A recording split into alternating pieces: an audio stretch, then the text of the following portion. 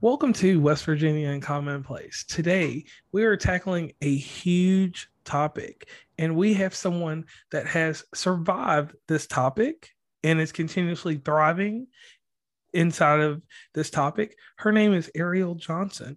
And Ariel, can you please tell everybody a little bit about yourself and why you're here today? Yes, of course. So my name is Ariel Johnson, and December 13th, 2007, I was in a car accident. I was in a coma for a month and a half. I had to learn how to walk, talk, do everything all over again. I had a brain injury. So basically, it's a traumatic brain injury. But what happened was I they had to do a craniectomy, which is they removed the right part of my skull to relieve the pressure because I was internally bleeding. I was on life support for about 2.5 weeks. So then they performed it, and I was in a coma for a month and a half, roughly about that time. And then when I woke up, I noticed my encaved skull, like literally half of my head was missing. So then I had to stay in the hospital for a little bit longer. And then come March 3rd, 2018, they put a plate back in, an acrylic plate. And I believe it's called a craniotomy. And people normally don't survive. Like the risks of brain surgeries, especially a craniectomy, the craniotomy, well, more of the craniectomy is to survive. It's like I'm a miracle. And I kind of forget that sometimes. Like I'm going throughout life and I'm just like I forget. But so then I went back home. I walked on graduation. I got a standing ovation. And then come July, so I recovered pretty quickly physically, but mentally and emotionally, that took years. So fast forward to around 2012, 2013, I was at my worst. Like I was depression, suicidal thoughts, the whole 9 yards. So I thought of the idea of coming up with TBI Me, which is I'm like, okay, there has got to be someone out there in this world that has a brain injury, that is going through what I'm going through. And I thought, okay, why don't I do a social media account? Like my mom's in marketing. I saw her doing um, social media and stuff, and she had the camera set up. And I tried it, but I would get so frustrated myself because I was like, I would try the videos and I'd screw up and I'd be like, oh, I can't do this. So then I kind of just more recovery, and I eventually left and I moved in with my boyfriend, and then the uh, the what is it called? The corona happened and we had to stay inside, and I'm like, okay, that's it. I'm starting it. Like it's now or never. Ariel, come on, you got to do it. And it took me legit 7 years to do it. And then I got a ring light, and I was like, I had to get comfortable with myself on camera. So now I created TBI Me to help, to really just help and connect with brain injury survivors. And you don't even have to have a brain injury. You could be going through depression or, just to kind of bring everybody together. Okay, and I like and I like that you're doing that because like when I went on your page after we started talking, like you notice you're doing what and it's a lot of people that are starting to bring this to the forefront, making mental health not taboo. Because that's something I focus in on. I do try to do different concentrations like anxiety, depression, because it's so many different levels to mental health. And I don't call it an illness. I say mental health because we all go through facets of these things, but specifically traumatic brain injury. To the audience that necessarily would not know what that is, could you explain to them what that is? And you even gave me an insight in our little pre-call, like the first 4 minutes we talked before we even started this. You even explained to me that having a concussion, is a traumatic brain injury. So traumatic brain injury is basically like, now I'm not a doctor, right? I've just been through the ringer. So a concussion, I try to learn as much as possible as a TBI survivor, but a concussion is a form of TBI because you're hitting your head. And I've gotten a bunch of concussions when I was younger, and my cousins did, and I've noticed that younger children do get them when they're younger because they fall and they trip up. a trip and stuff. But yeah, so the more and more, like, I didn't know I met a lot of TBI survivors, and a lot of them were concussion survivors, where like literally they slipped on ice and they hit their head, and then everything changed. Their life changed from just hitting their head once on ice, or running down the stairs and they hit their head.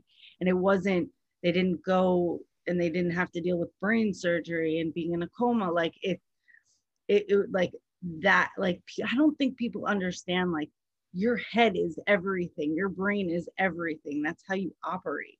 And just be careful, I guess, like, to your head. So yeah, so concussions are a form of TBI.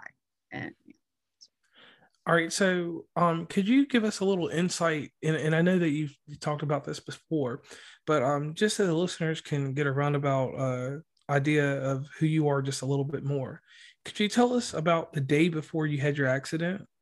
so honestly, I don't remember. So I remember, okay, I was in high school.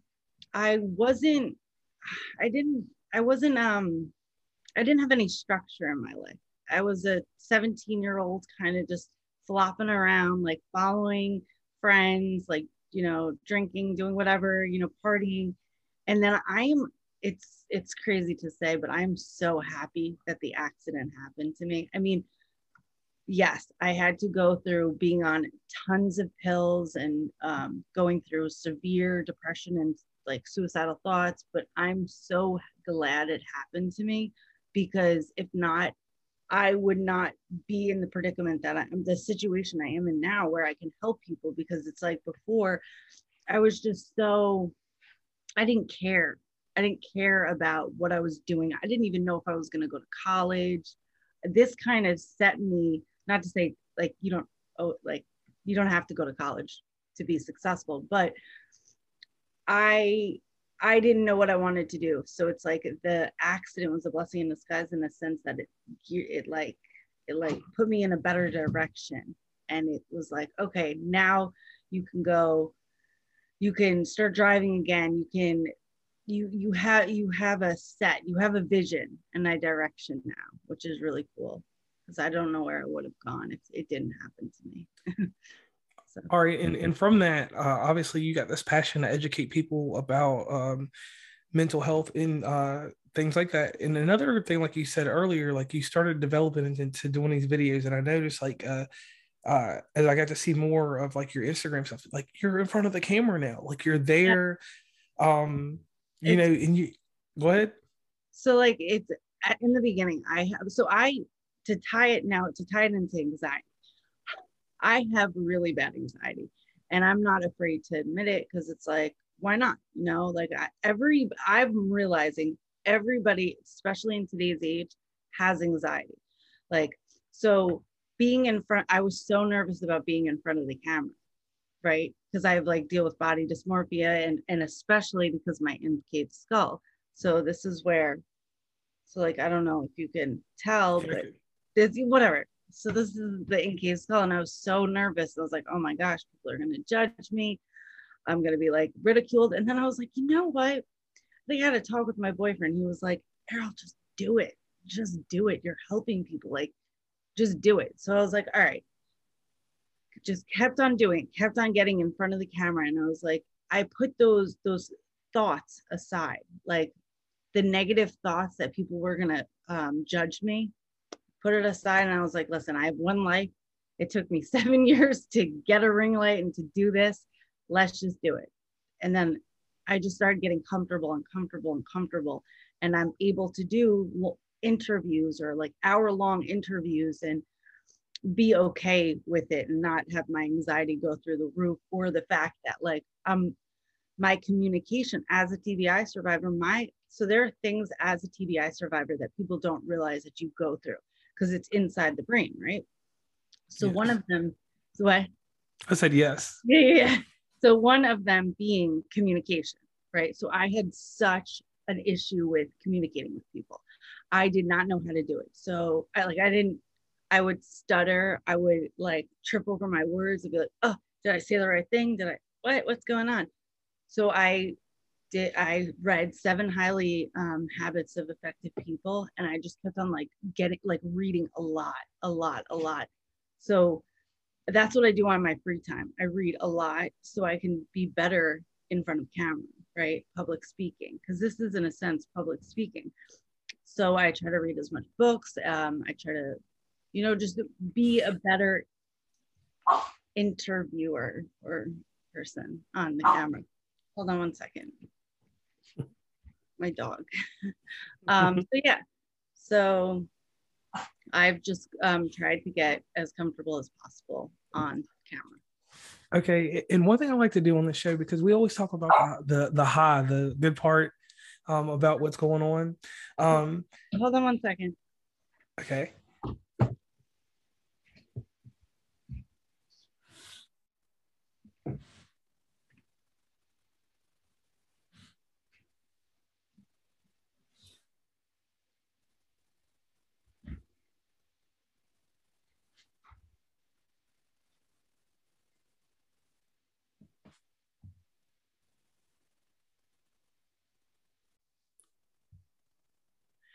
So Ariel, you get out here, you've got this new motivation, you got this new self-esteem, and you're out here and you put out your first video.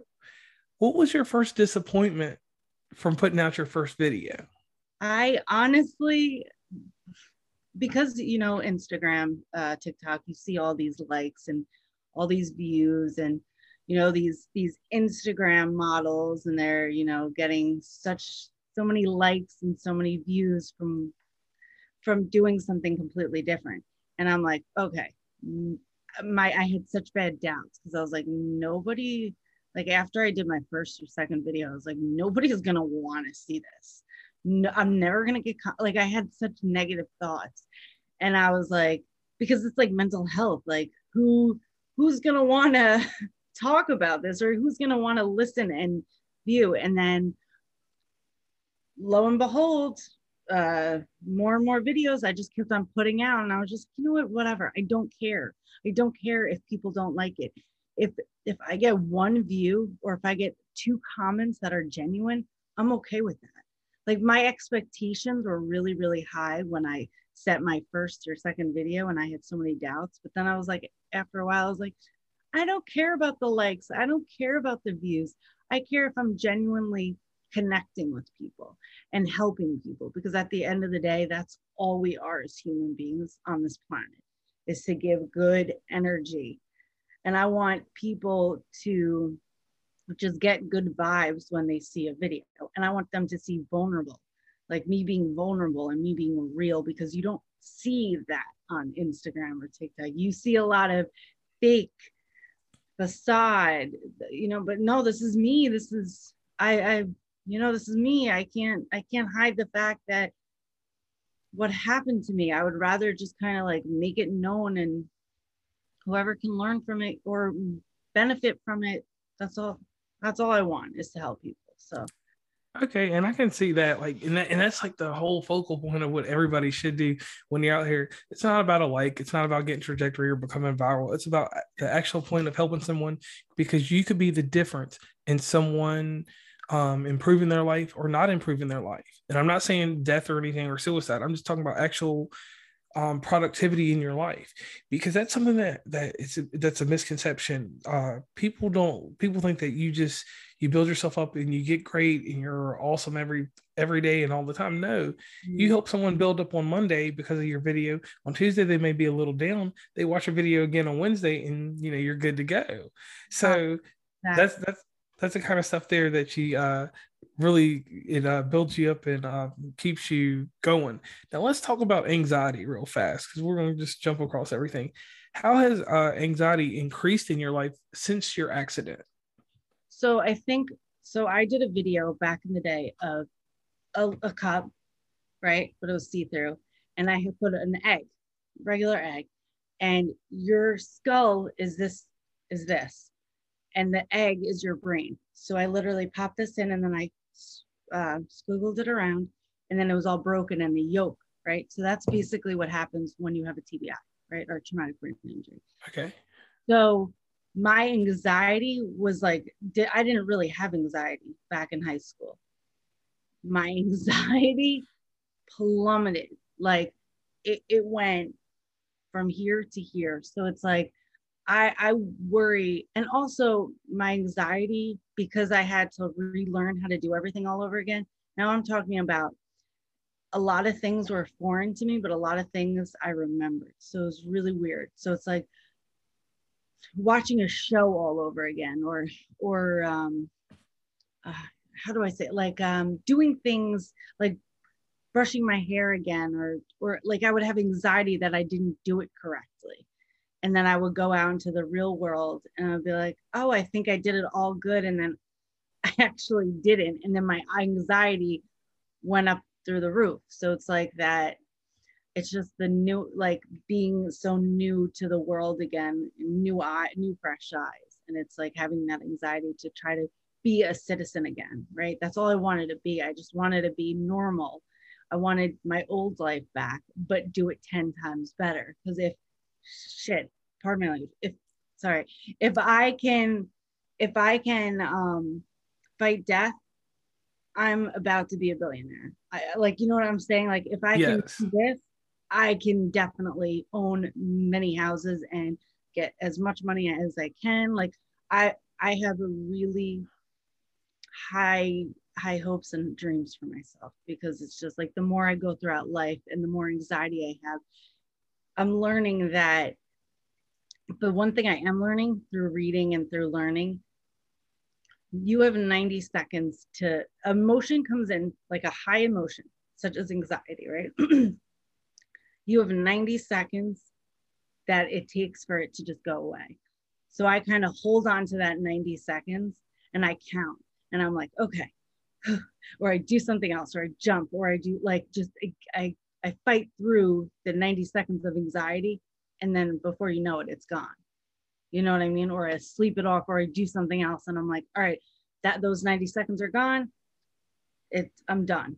And now I can move on to something else. So it's just kind of working through my anxiety. That it's an everyday, it's a work in progress, but it's Okay. a work in progress. All right, and with that right there, that's probably one of the gems inside of this episode that someone will hear later, because you talking about that, like you said, that expression of giving the authenticity, the rawness of what really happens. That's what helps people. That's what attracts them. You have a support group Mm-hmm. that you have. Could you elaborate a little bit on that and let the audience know about that? Yes, of course. So I'm the survivor, the warrior that went through this whole situation, my trauma. So I actually created a group, a Facebook private group for TBI caregivers to kind of come in and talk. It's on Facebook and it's private, and they can just talk. They can complain. They can be happy, they can be whatever, but it's in a safe space where it's just TBI caregivers and no one else. Okay, and that works out pretty good for them because it gives them a space to talk. And that's one thing. This whole communication thing. I was talking to somebody about this. This is something I learned, and I'm from originally the state of Virginia, but I live in West Virginia now. One thing we were taught in school, and it's this real simple thing. You're taught about the colors, like the light. You see light in transparent, translucent, and opaque. And when you see these things, transparent is you can see it directly, translucent it's a little blurry, opaque you can't see through it. So what we were taught in school is you translate that to communication. You have to be transparent with some, translucent with some, and then opaque are usually the people that you necessarily don't get through to at that moment, but you still have to talk to them all in the same manner. But you learn these three different people. And once you learn those three methods of communication, no matter what you do, you can tailor certain things to certain ones at certain times, because you're not going to reach every single person with your message at once. But No. doing your message in three different ways, kind of. So cool. And that also kind of goes into setting healthy boundaries, right? Because Yes. like, I don't know if you're familiar with narcissists, like Yes. narcissists in the world, but one of those, like opaque, is like you said, opaque is you can in a sense gray rock them, show no emotion, right? so that you can go as far as being as transparent as possible to then just gray rocking and just being like, okay, and understanding you're dealing with this kind of person. You know what I mean? Showing no emotion, showing no reaction, and processing what's coming to you and just being like, okay, I'm not going to react. This is, you want a reaction, but I'm not going to give you one. So that's how, in a sense, you can be okay. Sorry, just that in. Well, I know that's great because, like I said, it's just the experience that people get, and like someone like yourself, when you do these messages and all this stuff, you're looking to see what's going to be long standing and what's going to hold up. So, with you inside of your messages, what would be the long standing message that you want to give to everyone in these categories? So to just always be kind. You don't know what someone's going through. You could be on a subway and they could be just having a bad day. Or it's not even about that. It's just being about, sorry, that was my dog. You can, so you can, it's just about being kind to people because you don't know what they're going through in their head or through anything. Like, just be nice to people because you just don't know what they're going through. Okay, so now we'll do a little scenario real quick. So you've gone through, you've done your videos, you're helping out with your support group. So what is the next thing for Ariel Johnson? What is the next platform you're going to jump on? I would love, love, love to do public speaking, like at, like to speak to mental health professionals or even just speaking on a stage to many. And for my book to do really well. I'm writing a book as well about my experience, and it dives a lot deeper into my trauma and stuff. And it's also trauma based, so it's taking a while. But as I'm going through life, it's really cool. It's like I'll have moments where I'm like, okay, I need to write that down in my book, or I need to do a video, because like everything you see is real. Like what I go through with in life is what you're seeing. Like I'll do a video randomly and I'll be like, I'll be at the laundromat and I'll be like, all right, I need to do a video on this. And then I'll just do it. And then I'll be like, okay, I got to write that in my book. Right. And then let's talk about behavior in my book. And then let's do it on. So yeah, I just want to, I'm working on my book and then mainly public speaking once my book comes out. Okay, now with this book, anybody that writes a book usually does two things: it's a self-care and it's a self-help. Because as you're writing it and you're seeing it, we both know this. There's different contexts. Like when I hear something versus when I see it, in a written form or in a physical form, it does different things. It stimulates different things inside my mind, different emotions. So, what was the first reaction when you first put the pen, or if you typed it, however you did it? What was it like to put the first page of this book together? So because I don't remember, I was told everything from what first initially happened. I texted my sisters and my parents and I was like, hey, who's willing to talk to me about what happened? And my sister was like, I'll do it. And then I actually I talked to my sister video, like FaceTime, and yes. I recorded it. And I basically just extracted all the audio in written form about what she said, because she just went so in depth of my accident, because I don't remember anything of it. And then I just went from there, what I could remember.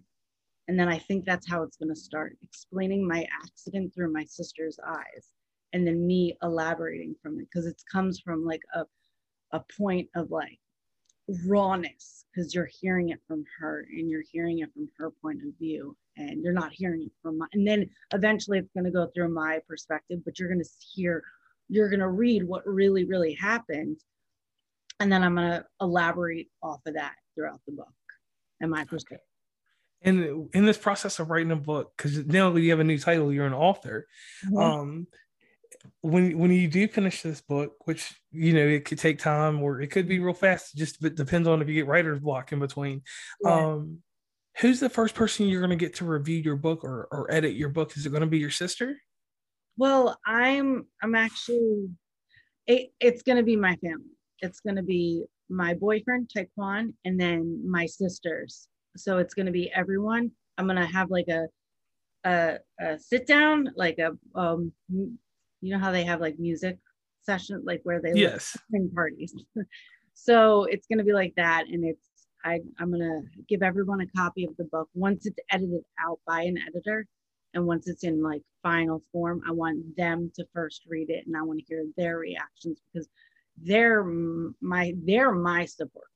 You know, like everybody has a support group. They're my support group. So I need to get their A-OK from, you know what I mean? Like, not their A-OK, because I know I can, you know, but I want them to approve of it first, and then I'll go from there. Yeah, and then I'll go from there and let the world see. All right, so I have a topic I want to talk to you about, because some people, and this is a mental health topic that people like, it causes arguments, like, and people get really enraged about this. And it's this famous phrase called codependency. I'll give you my take real quick. People say that, I admit that I'm codependent on my co-host. She's also my girlfriend, Stacy. She helps me through my vices, like when things happen, and your boyfriend obviously helps you. But they say I'm codependent on her to handle my emotions. But I say this about codependency. And I'm not talking about like the aspect of someone being single and not having people. I'm just talking about just having someone there to help you. It doesn't matter if it's a boyfriend or just a friend or whoever, or non-binary, whatever you do.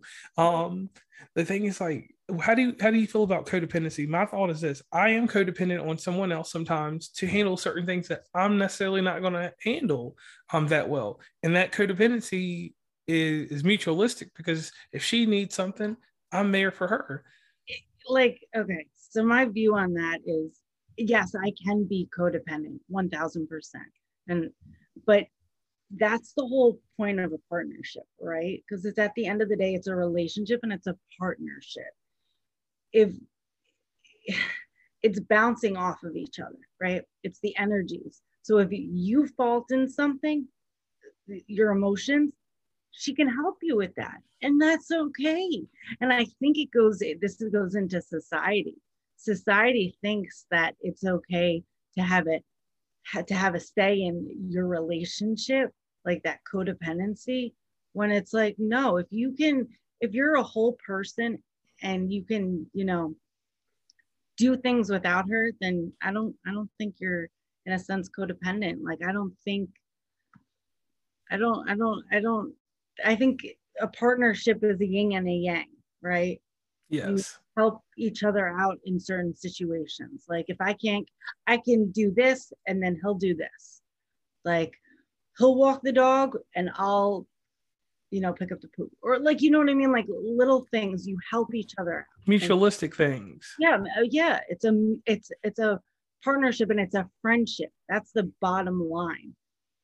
You know, because you can't be perfect. I'm certainly not perfect, and he's certainly not perfect. So, but we work really well together. And so we can pretty much say, like, that you agree, like, that there is some type of codependence we do develop somewhere with someone in our support group. Of course, because you need that as a human. You need that dependency, but it's when it's taken too far. Like, a little is okay. Life is all about balance, right? So it's okay if it's like, as long as it's just not too much. It's like if you eating too much food, or like eating too much of something, you just want to have a little bit, and then it'll work out, you know? Yes. Now, here, tying into something more deeper, because I like to talk to people that engage in mental health activities and exercises.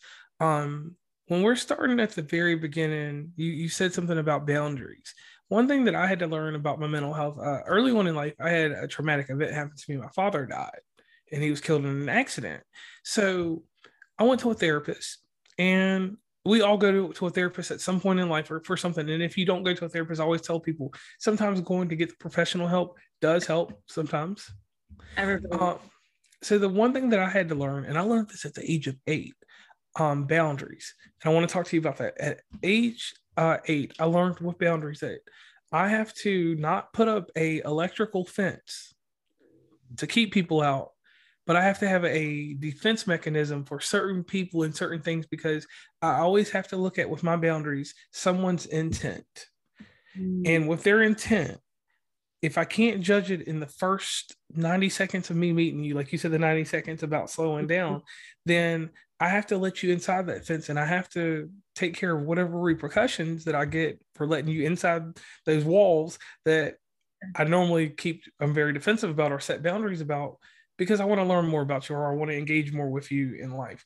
So when I learned about how to set certain boundaries and how to keep certain people at certain levels in these boundaries, it helped me from age 8, and I'm 36 now. So obviously I've learned even better boundaries with experience.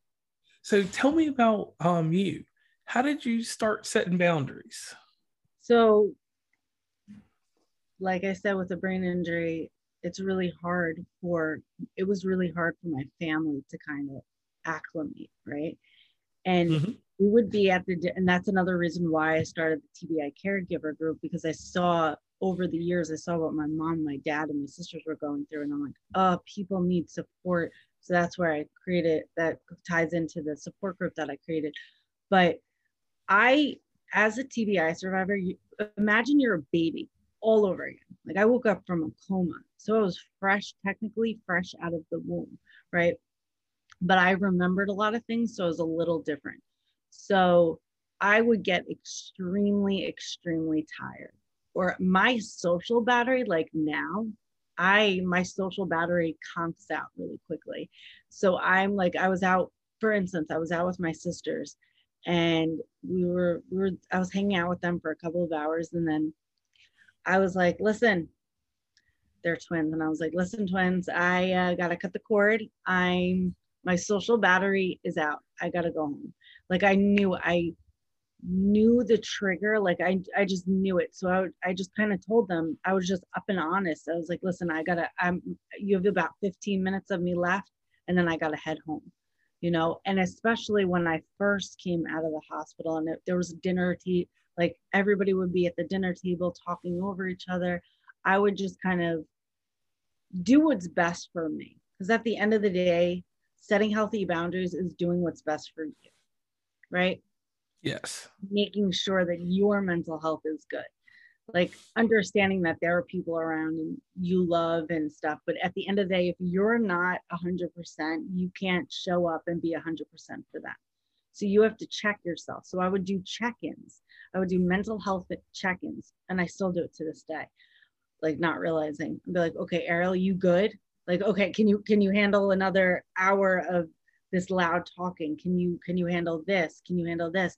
And I would do these mental check-ins with myself. And then I'll be like, okay, let them know now. Or even if it's like sometimes, so it doesn't even have to be like that. Like, if I'm fighting with someone, right? Okay. And I'm like, all right, this toxicness I can't handle. I would literally have to, again, set boundaries and just say, like, hey, listen, this is not working out. Like, kind of set it like a business mindset. Like, you know how like business, you keep it real, it's no emotions involved. So that's something sometimes you have to do. Like, hey, listen, this is just not working for me right now. I need to work on myself, or I just need to eliminate myself away from this. So okay. Really good. Now, you made a good point about mental check-in on yourself and doing that for others also. But one step that I take into it that I had to learn, and I just learned this in my 30s, like I'm talking about, like I may have actually probably just learned this like 9 months ago, because I had something traumatic happen. Also, everything that happens with me is death. A girlfriend that I was dating, she had gastric bypass surgery, and they nicked her bowel, and she passed away from that. So that was really, really crazy for me. And I had people that checked in on me all the time for my mental health and stuff like that. But one friend did something a step further. He said that I can't help you because I don't know your situation, but I want to tell you this. He just, hold on, let me finish because it'll make sense. He said, I can tell you this though. Everyone's going to check in on you, but I want you to do mental health maintenance to yourself. And he gave me a set of just goals. He's like, these things help me, even though I can't relate to your situation. I have empathy for you. Oh. He said, do this mental health maintenance and see how it helps you. So I will get on Instagram story for like 90 days or a long time, just post a picture, whatever. and I wouldn't write anything with it or anything. I just do it in my stories, just so I had that thought of I'd see her every day when I looked at my phone at lunch or something like that. And these were certain cues that he gave me, but he gave me a maintenance schedule, not just a check-in or a checkup. A maintenance schedule that I kept every single day. And I was like, this guy helped me. Everybody else helped me, but I was like, this one guy, even though he clearly, his first statement was that he couldn't help me or he couldn't relate, he did more for me than anybody else because he gave me a different way of thinking about my mental health. So I was like, I'm going to do a mental health maintenance on myself. And when I have free time, like you said, with setting boundaries, there's people that are engaged with me that I'm going to be like, hey, have you done your mental health maintenance? So what would your thought be on that? That is so smart. Like at first, like when you said, I was like, wait a minute, he's not gonna like show you support or empathy or, but you said he's gonna show you empathy, but the maintenance is the number one thing because it's like you're grieving. You are grieving someone, and it's like you need to kind of go through. Like I saw Janae Eiko. She had explained that life is a feeling. It's a feeling journey, right? It's a feeling process. So it's like feeling grief and feeling it out and cycling it out your body and understanding, like doing those maintenance checks and being like, okay, today I feel really still sad, but tomorrow maybe I'll feel this way. And it's just like talking to yourself and feeling these things out, whether they're good or they're bad. And I think that really helps with the maintenance thing rather than trying to fight these feelings that come into view. You know what I mean? It's like, because I feel like if you don't grieve now, it's going to show up in your life in a different way. Whether it's like, because you have stored trauma. Because, okay, if trauma happens to you, it's stored in your body, right? So that's why they say to do yoga or to do exercise to release that physically stored trauma, especially yoga, which is really good. So, and I tried that, and it was a good experience. It worked pretty good. Yeah. So like, just like you said, and you actually do a mental health maintenance on yourself, like what you said and how you direct certain things, like the cause and effect. If I stay too long in this effect will happen. And that was something that I really wanted to thank you about and appreciate you expressing on this show, for the simple fact, like you said, there's little, like I keep iterating it, there's little interactions that we talk about, like just things like that. It relates and it helps the mind and it helps you de-escalate things. The problem that I had in life, and I'm going to ask you about this, I compartmentalize things. I used to put things in little boxes and put them on a shelf in my mind and not deal with them. So how do you break that? How did you break compartmentalizing things? Understanding that you have to, you have to make it a habit, because it takes 21 days to make a habit, right? So every day kind of write it down. I find writing everything down, whether if it's on a piece of paper and putting it under your pillow, like my goals, I would put it under my pillow and my goals would come to life. But it's writing these things out, writing these emotions instead of keeping them up here, because then you're going to explode.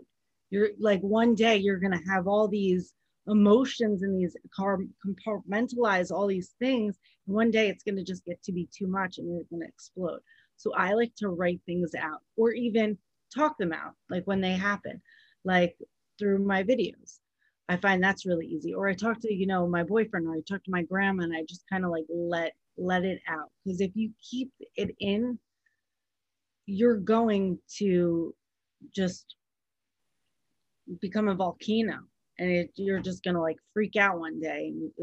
You know what I'm saying? Like, just write it down and like put it in boxes, like write out what's bothering you in each box and say, okay, today I'm going to focus 10 minutes on this box, and I'm going to write everything. I'm going to write bullet points down on just this box. I'm going to focus on just this box and get it all out. You know what I mean? So you can set a timer for 10 minutes to work on just that box, and then the minute you finish it, it's out of your mind. It's out of sight, out of mind. You're done with it. Goodbye. Just like I say, my grandma's famous phrase, it's like putting your hair in a ponytail. It's all behind you. Exactly. It's all behind you, and it's like just it's away from you. Okay, so we did talk about your book. We talked about your support group. We talked about what you do as a whole. But outside of this, you have your boyfriend. You all are at home in the evening time. You've done all this stuff for the day, and you're Yeah. sitting down and whatever you do to relax, watch TV, or just talk. Yeah. You're sitting there and a message pops up on Instagram. We're just going through a scenario, and someone tells you that you really helped them, you reached them today. How does that make you feel as a person? And then how do you express that inside your household? Because we don't, we as people that help people, we don't look for gratification through someone saying that we helped them. We get gratification just knowing that we're putting out that knowledge or that experience. So how does that make you feel, and how does that translate into your household? It love, because at the end of the day, if you're not operating on love, you're not. What are you doing? What are you doing? Are you operating on hate? What? So it just, I've been told I'm like a love bucket, right? So it just makes me feel better knowing that I'm helping people, and it makes me want to continue doing what I do, and it just pours more love into my space, our space. You know what I mean? Giving love Yes. to my dog, giving love to my boyfriend, just like love at the end of the day. Because that at the end of the day, right? Like, why would you want to give anything? Like love trumps hate every day. So it's like anytime I'm going, say if I'm going through something, say if I'm going through the motions of life and something happened at work, right? And I get that message, it just makes me feel so much better, right? And I don't, and then it pushes that thing that happened from work away. And I'm like, okay, I could be, I could be in a better place. I have a different perspective now because it hones me back in to just loving and just being a better person. And I think that's also what it does, makes me a better person. Okay. Now, in this show, we do different little segments and stuff. I pay homage to, and like I always iterate how old I am. There was this TV show that came on Friday nights called 2020 that comes on ABC, and it still comes on. There was a lady on there named Barbara Walters that was very prolific. She does these, ask these hard hitting questions. There was a guy on there named John Stossel that does the comedy. Well, we're not here for the comedy because you're a fun person and you have a great smile. So you can do that on your videos. And then there was Diane Sawyer. Diane Sawyer was the person that was in the middle. She was a great interviewer and she captured some good questions. But the whole setup was those two went before Barbara Walters, and at 10:40 at night, Barbara Walters would have you questioning certain things, and you either went to sleep knowing the end of what happened or wanting to be informed more about it, and you go research it. And what we want to do here with this line and the question that I'm about to ask you, I want them to dig more into you and to get deeper into who you are. Okay. Okay. The first question, and this is the Diane Sawyer one, this is the fun one. What is a typical day for you? Okay. Typical day. I'm obsessed with coffee. I am like obsessed. Like I dream of my coffee. So in the morning, I love quietness. So I sit and I have my coffee, make sure it's like a good 20, 30 minutes of just silence. And then there I can meditate. So I study billionaires and millionaires, right? And learn what they do. So eventually can become one. I want to be comfortable, right? Right. So yeah, so I like to sit and I like to manifest what I want for the day, right? So I sit and I meditate and I manifest and I speak to existence what I want for that day. So then I say hi to my boyfriend, and then I go off to work, and then I come home, and then I have to go to the gym. So we found a MMA and kickboxing gym. So I get trained. It's a ladies class that I get trained in by kickboxing champions. And it's an hour of like intense workout. And I come out sweating and I feel that it's so intense and so good for my mental health, because if I don't do it, I didn't do it for a week because I had to watch my sister's dogs, and I was literally going crazy, and had such a short fuse and whatnot. But the minute I got back to it, I was like back to regular Ariel, and able to move and groove. Okay, now we're gonna get deeper into things. All right, so you go through this day, um, everything's going all right, and then something happens, a trigger, because we have triggers in life, and we don't. That's the one thing like that you talk about. The triggers are the things that when you tell people about them, it makes them more aware of what's going on with them, and that's something that we don't talk about often. We don't talk about what truly triggers it. We'll say I got depressed, but we won't say why we got depressed. We'll just say I got depressed. This is how I dealt with it. So you're going through your day and something triggers you, and it just puts you in a stance where you have to do that famous thing. You have to either make a choice to put attitude towards it, or not take attitude and just do what works out to get you out of that trigger. So what are you doing? Something triggers you. Are you making the choice to use attitude, or are you finding some other way to handle it? Okay, so 9 times out of 10, I've learned if it's another person triggering me, it's something that they did, right? And that it has nothing to do with me. Anytime a person does something to you, or say if a person comes into the room with a bad attitude, and you're like, oh my God, and that makes you question, and that's the trigger to start your bad day. First of all, I check myself and I'm like, hold up, that has nothing to do with me. Their bad attitude has everything to do with them, and they're projecting about themselves and what they have got going on. So I start with that. I literally talk to myself. Number two, I go on a walk, right? Say if it's something that bad happened at work, or not, but not bad at work, but like I'll excuse myself, or since I'm a nanny, I will just literally put the kid in the stroller, put the child in the stroller, and go for a walk. Because that, I find that really, really helps, like releasing energy and that negative energy. Or then I will call someone. I'll talk it out, or I'll listen to a podcast. So I'll find that I'll pinpoint the trigger and talk myself out of it. Like, or I'll talk to someone about it, and I'll be like, okay, this is what really went down, and this is just not me being crazy. So yeah. Okay, and I like that. I like that because once again, that's that rawness there. Now let's move on to the hardest question. Okay. And this is a question that like I developed this question because I had to ask myself this one day. We go out here in the world and we help people. And a lot of us get put in that category where we will do way more for others than we'll ever expect for anyone to do for ourselves. So you said earlier that you have a quiet time at 20, 30 minutes or so in the morning. Is that the time that you do the self-care for yourself? Because when you're helping the world, sometimes you forget to help yourself.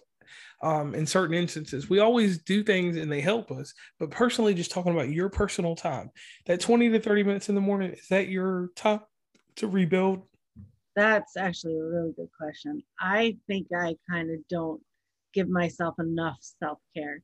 So like in the afternoon, I maybe give myself like another 20 minutes. But when I'm at the gym, I find that to be my self-care, because I am like I'm talking to no one. I'm working all this stuff out of me. It's all that toxic stuff that's releasing from my body. And I'll literally talk to myself, because it's a mirror, and I'll do the exercises, and then I'll kind of just get it all out, my anger and stuff. And that's my self-care. Like if I don't go to the gym, I'm like, I'm screwed. And it's even like whenever at night, like my boyfriend's a music producer. So when he's like doing his thing, or when I find reading, I get lost in Nora Roberts books. She's an amazing, she's a bestseller, I believe, and she's just an amazing romantic. I just get lost in those books, and that's my self-care. Like I read at least one book a week from her, and I just get lost in it. And it's like, that's also my self-care.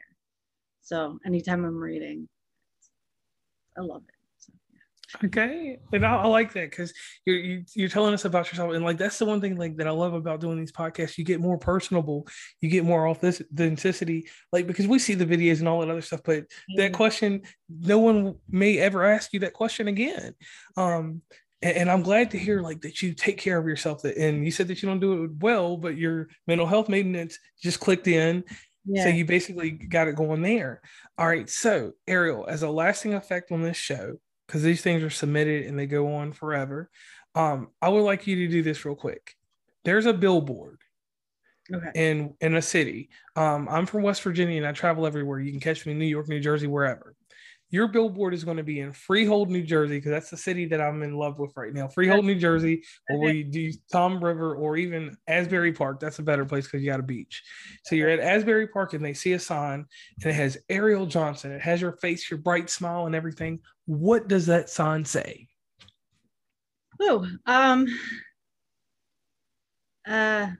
I want to kind of just, I know this is crazy, but I just kind of want to go back and just be like, always be kind. Like I know it sounds so repetitive and so, but it's like you can choose to be mean. Like people can choose to be mean, but you don't have to.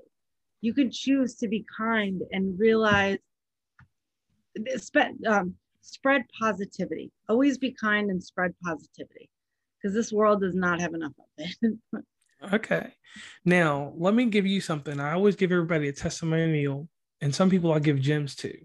So today I'm going to pass along something to you. There was a man named Charles Swindoll. He wrote a very famous phrase, poem, or whatever. It's called Attitude.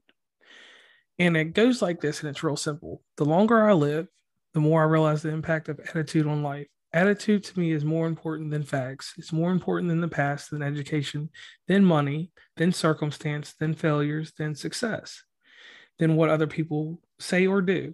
It is more important than appearance, giftedness, or skill. It will make or break a company, a church, a home. The remarkable thing is, we have a choice every day regarding the attitude we embrace for that day. We cannot change our past. We cannot change the fact that people will act in a certain way. We cannot change the inevitable. The only thing we can do is play the one string we have, and that is our attitude. I am convinced that life is 10% what happens to me and 90% how I react to it. And so it is with this, we are in charge of our attitudes. And I want to give you that gem for the simple fact that you go out in the world, you're a positive figure with so much negativity around you.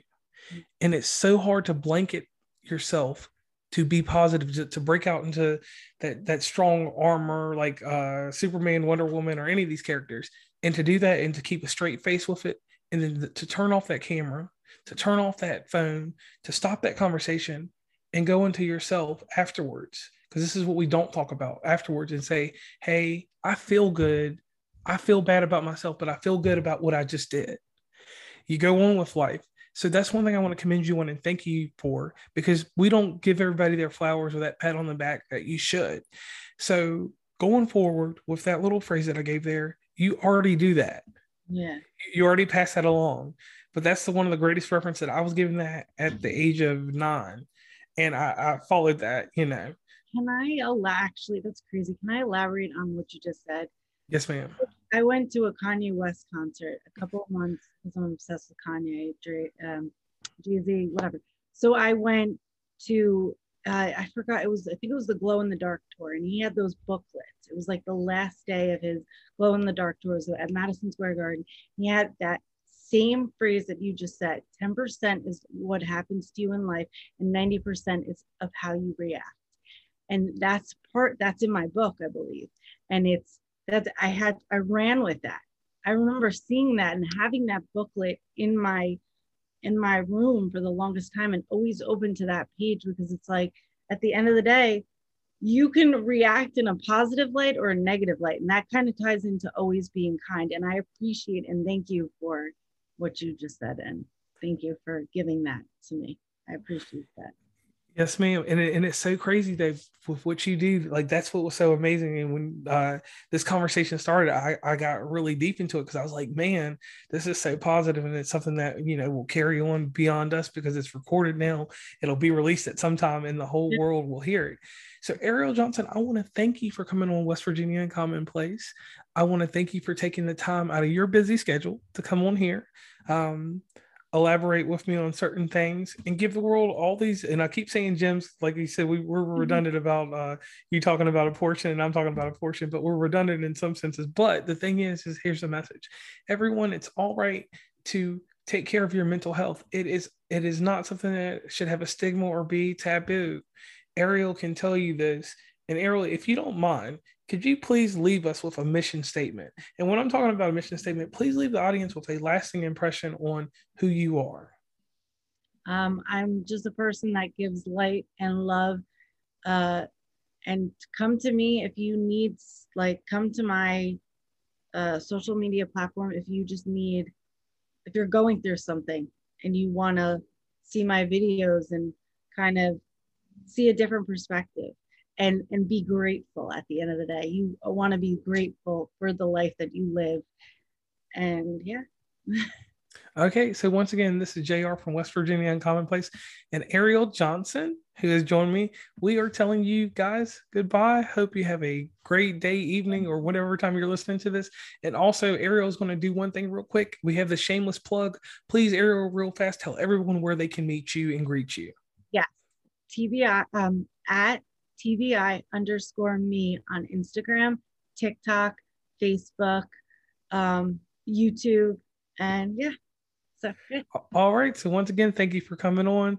Remember, guys, West Virginia Uncommonplace, you can listen to it all kinds of crazy places. And one cool thing about this episode, Ariel will be providing me with all the information where you can reach her. That will be in our show notes. If you do listen to this episode on Google, you will find her in the search engine. That's SEO. So that puts a lot of traffic towards her. So definitely, if you're on Google Podcasts, please listen, click the links, get in touch with Ariel, and let's start a better life for yourselves. So once again, I'm JR from West Virginia Commonplace. You all have a good day, night, or whatever.